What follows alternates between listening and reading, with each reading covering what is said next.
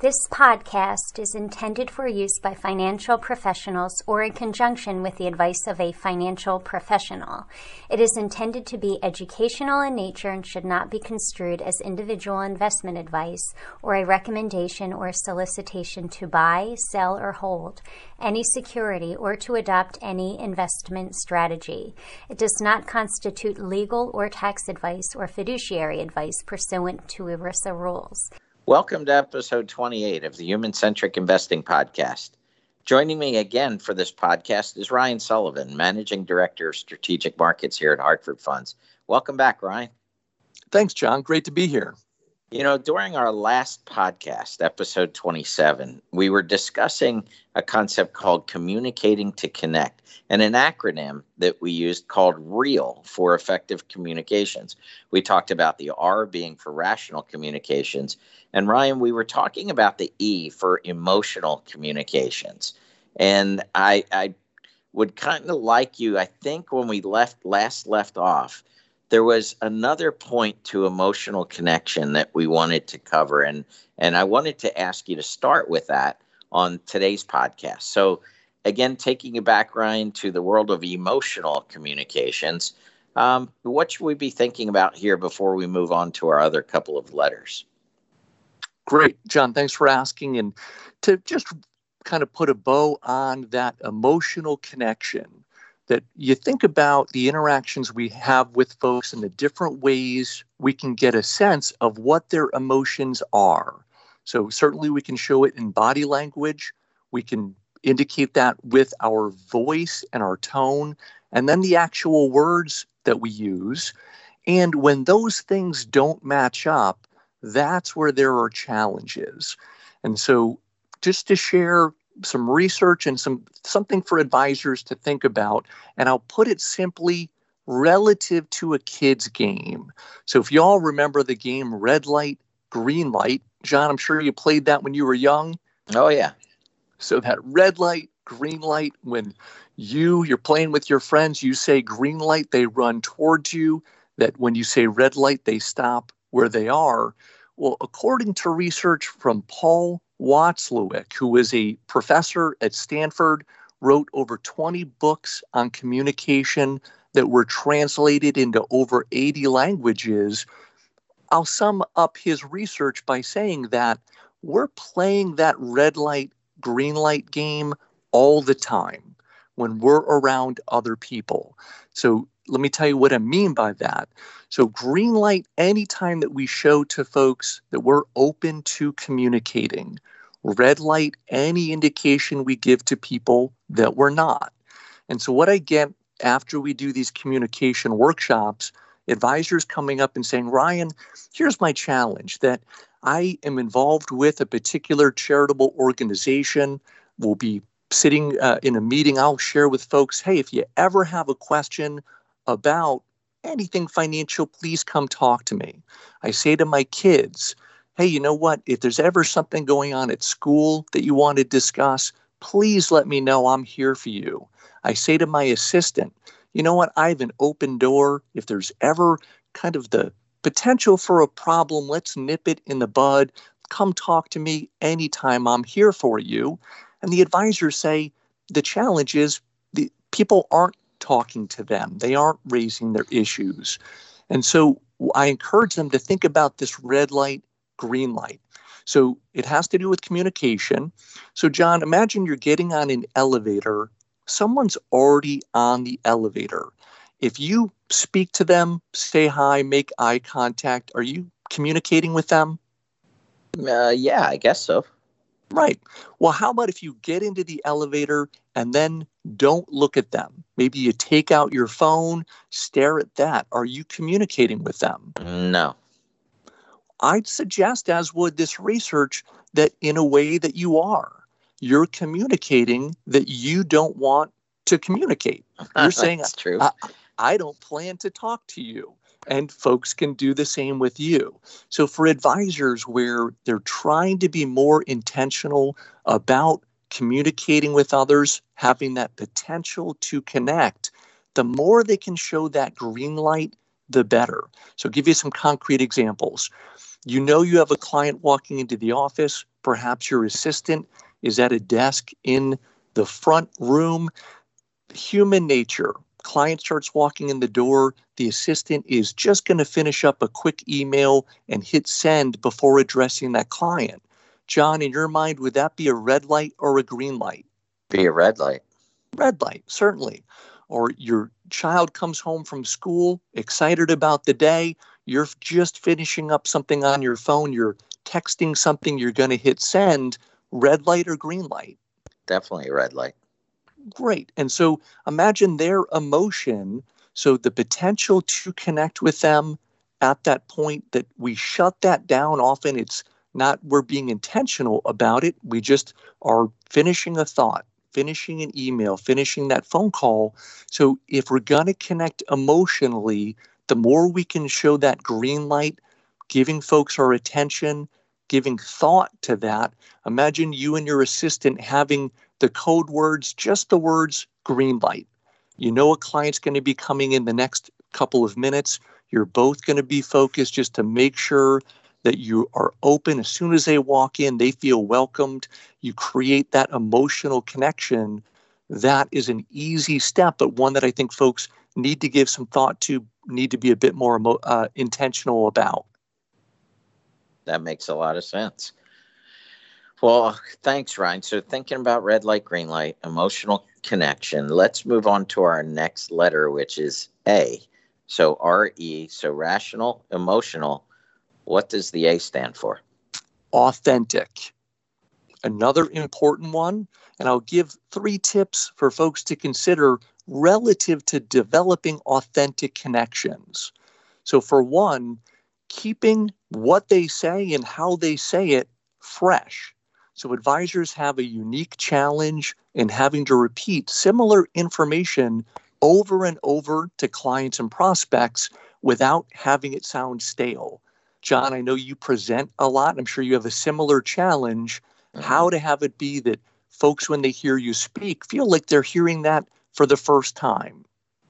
Absolutely. Well, for advisors who are challenged with that, that I'll give a tip here from Craig Valentine. He's a former world champion of public speaking. He has what he calls the fabric softener technique, kind of a fun way to put it, but that in how you share explanations to clients, stories with them, that if you can come up with a new transition, a new introduction, a new joke, just one small thing that's different, that's going to freshen it up for you and for them. It's like putting that one fabric softener sheet in the dryer with the clothes. It freshens everything up. Why is that important? So we did one of these communication workshops. At the end, a very successful advisor said that he's got a long-term client, been with him for years, and this advisor admitted that he dreaded when that client came into his office. He said, you know what? He's been coming in for years. He always says the same things. And this advisor realized after this workshop, he said, you know what? That client probably thinks the same thing about me. So if we want to be authentic with clients, we have to have them feel like we're sharing information with them that isn't cookie cutter, it isn't rehashed. Quick tip, if we can keep that fresh, that certainly is going to make an impact. Yeah, that makes sense. Keeping it fresh. Yeah. And it's funny you say that, Ryan, because a lot of times I have a catalog of stories in my head that I can use for illustrative purposes, which is exactly what you're talking about here, right? The concepts may be the same, but the stories you use may be varied. Exactly right. And if folks can just give some thought, again, be intentional about that, that's going to come across. You're going to feel a bit more refreshed in how you explain that. Certainly it's going to sound new and different, maybe to that client who's heard some of this over and over. Again, that helps with that feeling of authenticity. You're creating information, stories just for them versus just, again, serving up that cookie cutter information. Another tip to consider is using humor.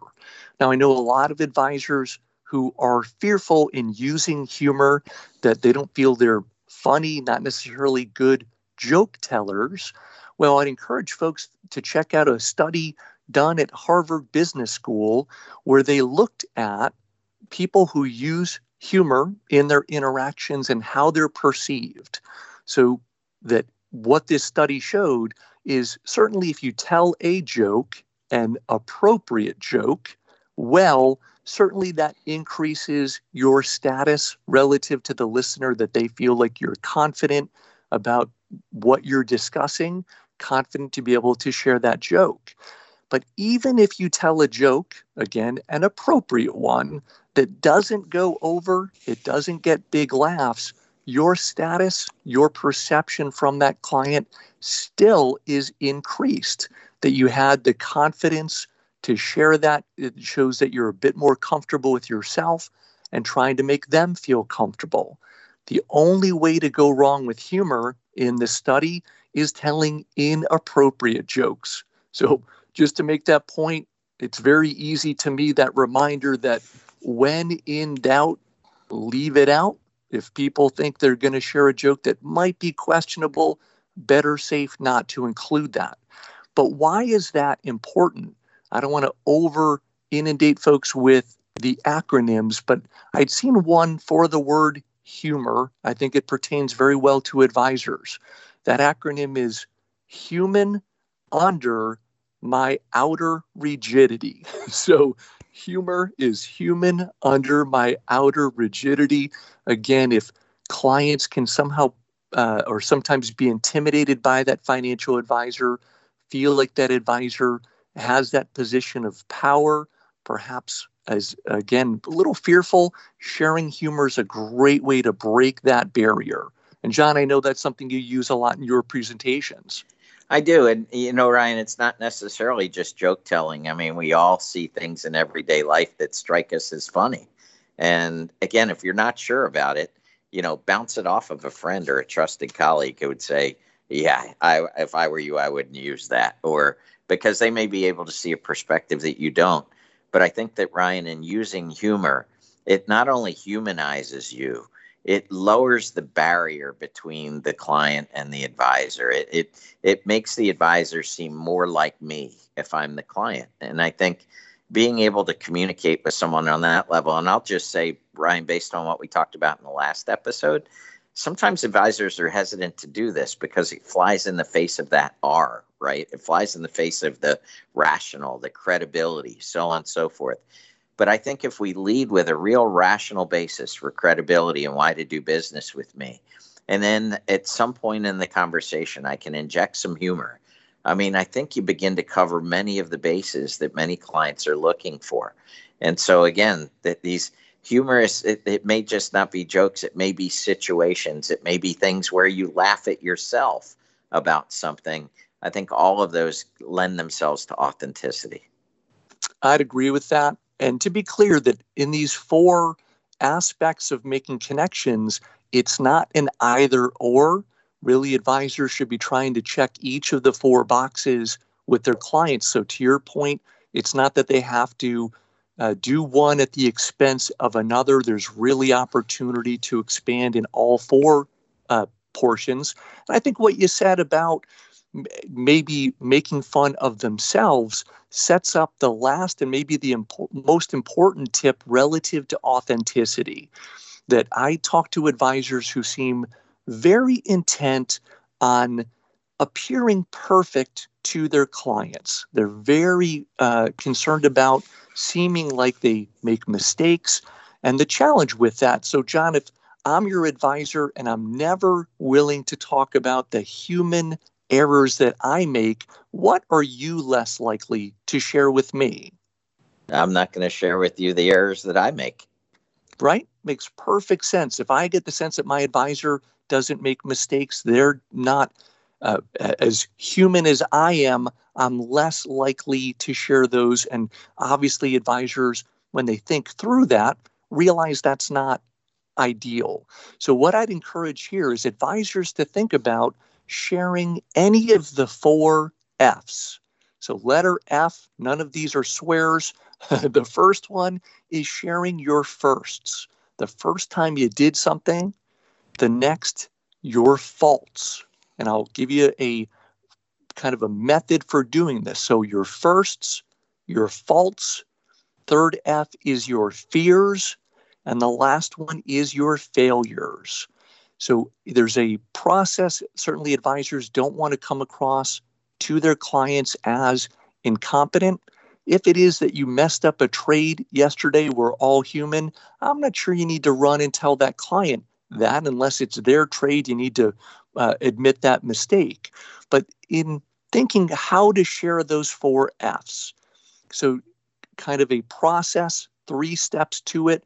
1, share what that, let's say, failure was. So early in my career, I made a mistake, and that mistake was X. Explain that. The second part of that is to say, here's what I learned from that mistake. And then the third part, most important, here's how I use that knowledge, what I've gained from that, in how I interact with my clients.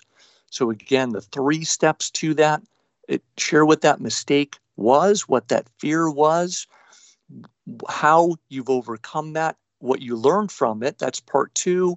And then number 3, sharing with those clients how you use that to benefit them going forward.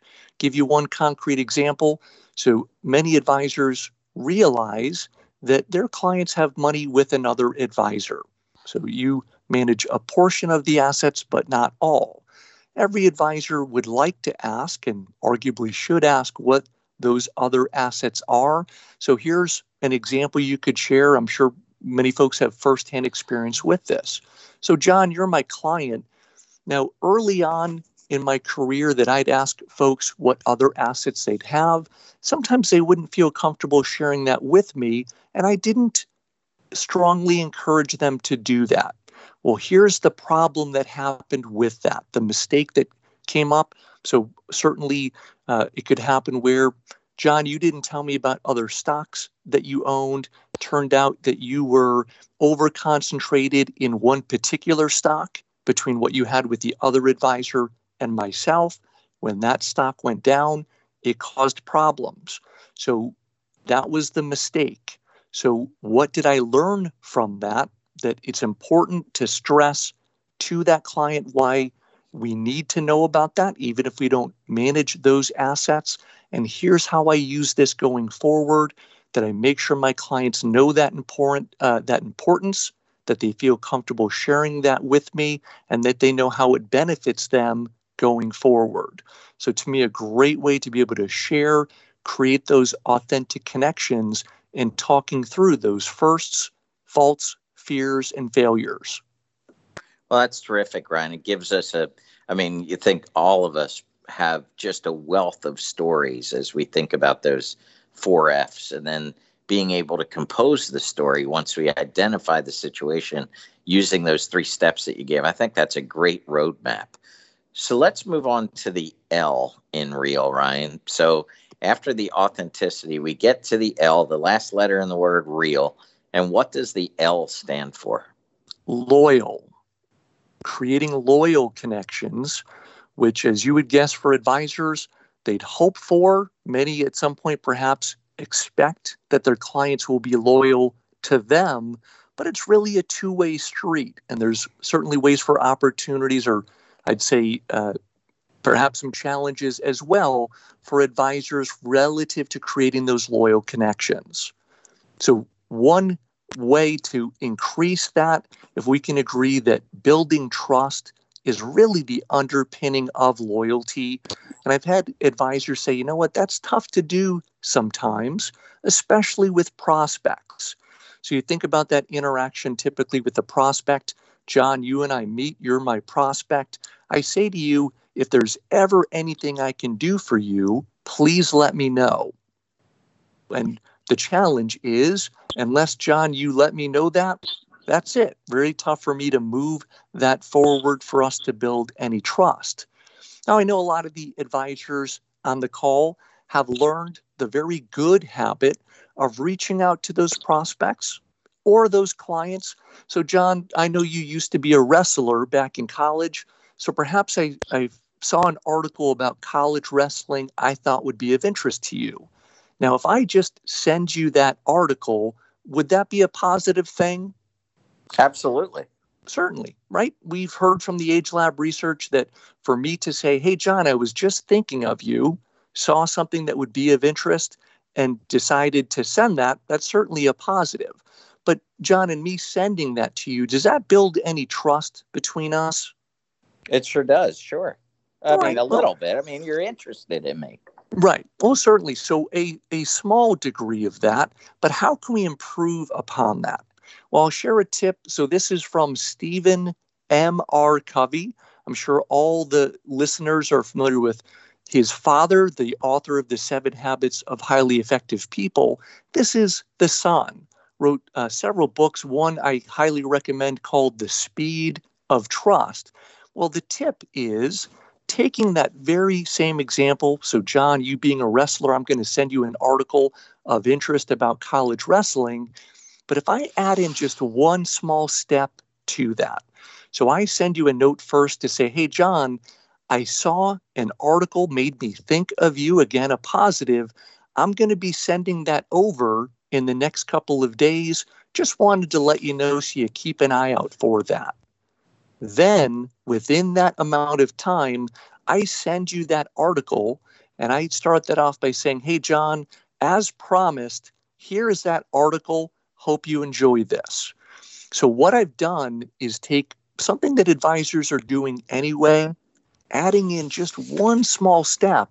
But you think about what we've done there, John, is I've made a promise to you. I'm going to send you something, and then I do that. So especially with prospects where it can be a bit more challenging to start building that foundation of trust, I can use that technique over and over. Very simple way to start proving that I'm trustworthy. Does that make sense? It does, Ryan. I oftentimes say to advisors, look, if we think about the discussions that we've had with our clients, being able to call them and say, hey, Ryan, I thought of you today.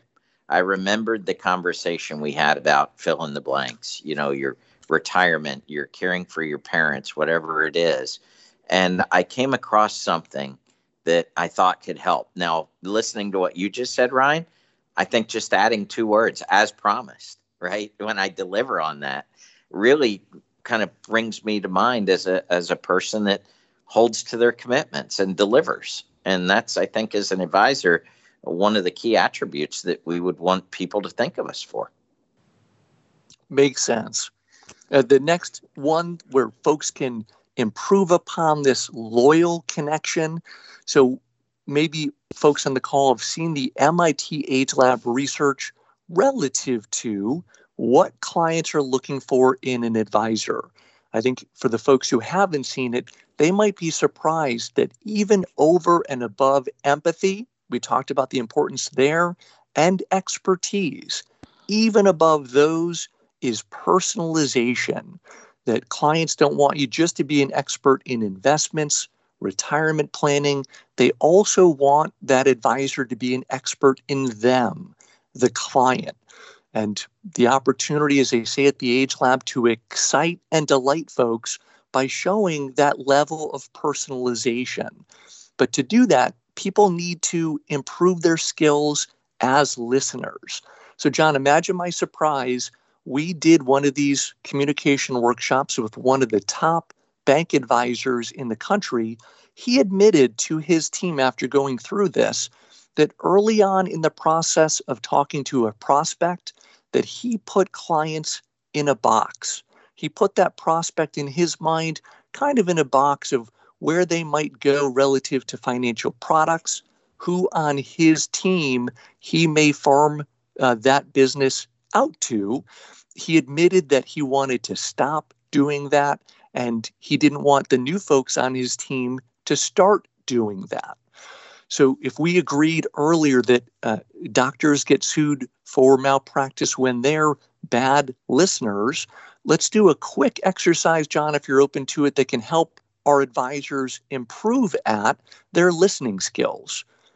Sure. John, you open to that? Yep, absolutely. Great. So here's what we'll do. John, you and I are going to go back and forth and just have a quick conversation. As we do that, I'm going to ask that if you when you go to speak, use the last letter of the last word that I say as the first letter of the first word that you say. And I'll do the same for you. We'll go back and forth just for a minute to have advisors understand what we're doing here. Then I'll share how that can help improve their listening skills. So, John, we'll start now. Are you ready to go? Gee, I guess I am. All right. So I ended with the letter O. So just to be clear for the folks who are listening. Did I screw it up already, Ryan? It happens, and that's how we improve at our listening skills. So again, for the folks paying attention here, that we're going to take the last letter of the last word that, as John and I go back and forth, that last letter that we use. So John, we'll start again. Are you ready? Yes, I am. All right, so I ended with Y. Are you ready? John started with that. He said, yes, I am. Ends in an M, so I'll start with that. Mighty fine, John. Then let's go ahead and continue our conversation. Now we'll stop here, but folks see that back and forth. We use that last letter of that last word as the first letter of the first word we use. Now that comes from the world of improvisation. For those who think that sounds kind of silly, well, you may know that improvisation is taught at MIT, Duke, Stanford, Harvard, and medical residency programs. So here's how advisors can use this today with clients. Heck, even at home, perhaps might save a relationship. So John, it's you and I were going back and forth, and I just happened to be using the last letter of the last word that you said as the first letter of the first word that I said. Would you ever figure that out? Not in a million years. Probably not, right? And what if you did? So you think about that exercise that, John, you'd go, Ryan, have you been listening to the end of everything that I say, number one? And then, of course, I have to think to use that letter in my response to you. So, John, would you really be mad to find out that I gave thought to my response before I replied to you? No, I wouldn't. And actually, you had to wait until I was done speaking before you actually shared that thought with me. Exactly right. So how can advisors use this? Well, I'm going to suggest that all the listeners on the call might have people in their life that they're challenged by. Maybe it's a client that talks a lot. You're tempted to cut them off. Perhaps a family member, a friend, someone who you don't listen to the end of what they say. Again, that temptation to cut them off, or you and your significant other, you start getting into what may be a heated argument. If you use this exercise, what it does, it allows for that buffer. You make sure that you're listening to the end of what they say. You give some thought before you respond. All of a sudden, you're perceived by that person to be a better listener, a more thoughtful person in how you respond. I know, John, we've talked through this exercise before. You said sometimes it's tough not to do this. Again, is that really a problem? No. So a quick encouragement for advisors, kind of a different tool, again, from the world of improvisation. But if you get known as that better listener, more thoughtful in how you respond, certainly that's going to have your clients feel like you're taking the time to be an expert in them, increasing that opportunity to personalize things to them. That certainly will help with that loyalty. Last quick one here, John, is just to show gratitude. Let those clients know how much you enjoy working with them. And from that, they get the sense that you want a relationship with them, not their money. Perhaps you've heard that old joke, John, the best time to tell your spouse that you love them is when? You got me here. When is it? Before someone else does. Good so point. The point here, just letting those clients know how much you appreciate working with them, that you value them. And in doing that, less likely that they'll be open to talking to another advisor because you'll start building that loyalty again, that two-way street. Well, Ryan, so we covered all the letters now in REAL. How can advisors be sure that they're communicating effectively? And are there times that it's more important to do that than others? I mean, I know we just talked about that in terms of loyalty, but how can we check ourselves for our communication effectiveness? Well, for one, to verify understanding. I've had advisors say that sometimes they're a little nervous about asking a client if something made sense, if the client truly understands something. They feel like they might be almost insulting that client's intelligence. And I'm going to push my luck here with one last acronym, but there's times where it's even more important that people understand what you're saying. So anytime you're talking about something that's complex, ambiguous, rushed, or emotional, so that acronym is CARE. So CARE, complex, ambiguous, rushed, or emotional. And what advisors can do, a very small tweak to how they check for that understanding. So I use this today. I try to catch myself when I do it. But John, when I ask you something and say, does that make sense? Really, to a degree, I'm putting you on the spot. I'm saying that, John, can you make sense of what I'm saying? Are you intelligent enough to understand what I've said? So one suggestion how we can improve upon that is saying, John, was I clear in how I explained that? Did I explain that clearly? And so, John, then if you didn't understand what I said, if you say no, you know what, Ryan, I didn't follow that. That's not your problem. That's not your mistake. That's my problem as the person explaining that to you. To me, just a very small change in how we word it. Mr. or Mrs. Client, did I explain that clearly? That way, the client is much more apt. If they say, you know what, I didn't really follow it, again, the onus is back on the advisor where it should be. Absolutely. That makes sense. So, Ryan, CARE again, just refresh everybody. You bet. When things are complex, ambiguous, rushed, or emotional, in any of those four instances, it's even more important to verify that understanding. Never a bad thing to do at any time, but even more so in those situations. So, Ryan, as we wrap up, how can advisors begin working towards creating these real connections that we've talked about on the past few episodes? Well, certainly one way is just to be more aware of it. So if you think about it, John, you talked, I think it was in our last call, about almost keeping a scorecard. So I'd encourage advisors, very simple exercise.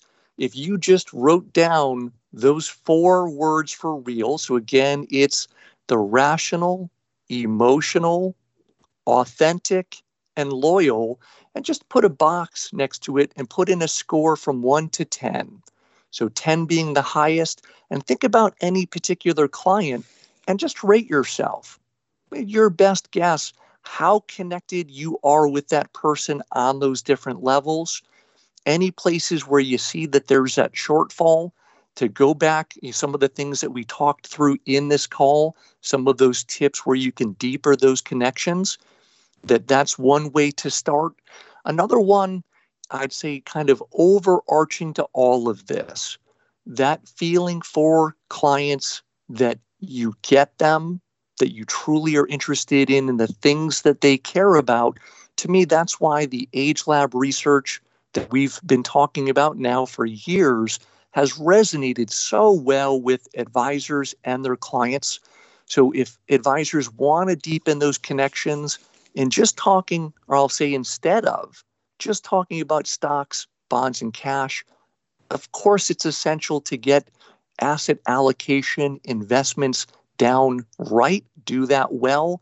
But to take it to that next level, what the advisors, or I'd say the really experts at the AgeLab would call becoming a longevity solutions advisor, getting into those deeper topics that can allow for a deeper connection with clients, that's going to help create those connections as well.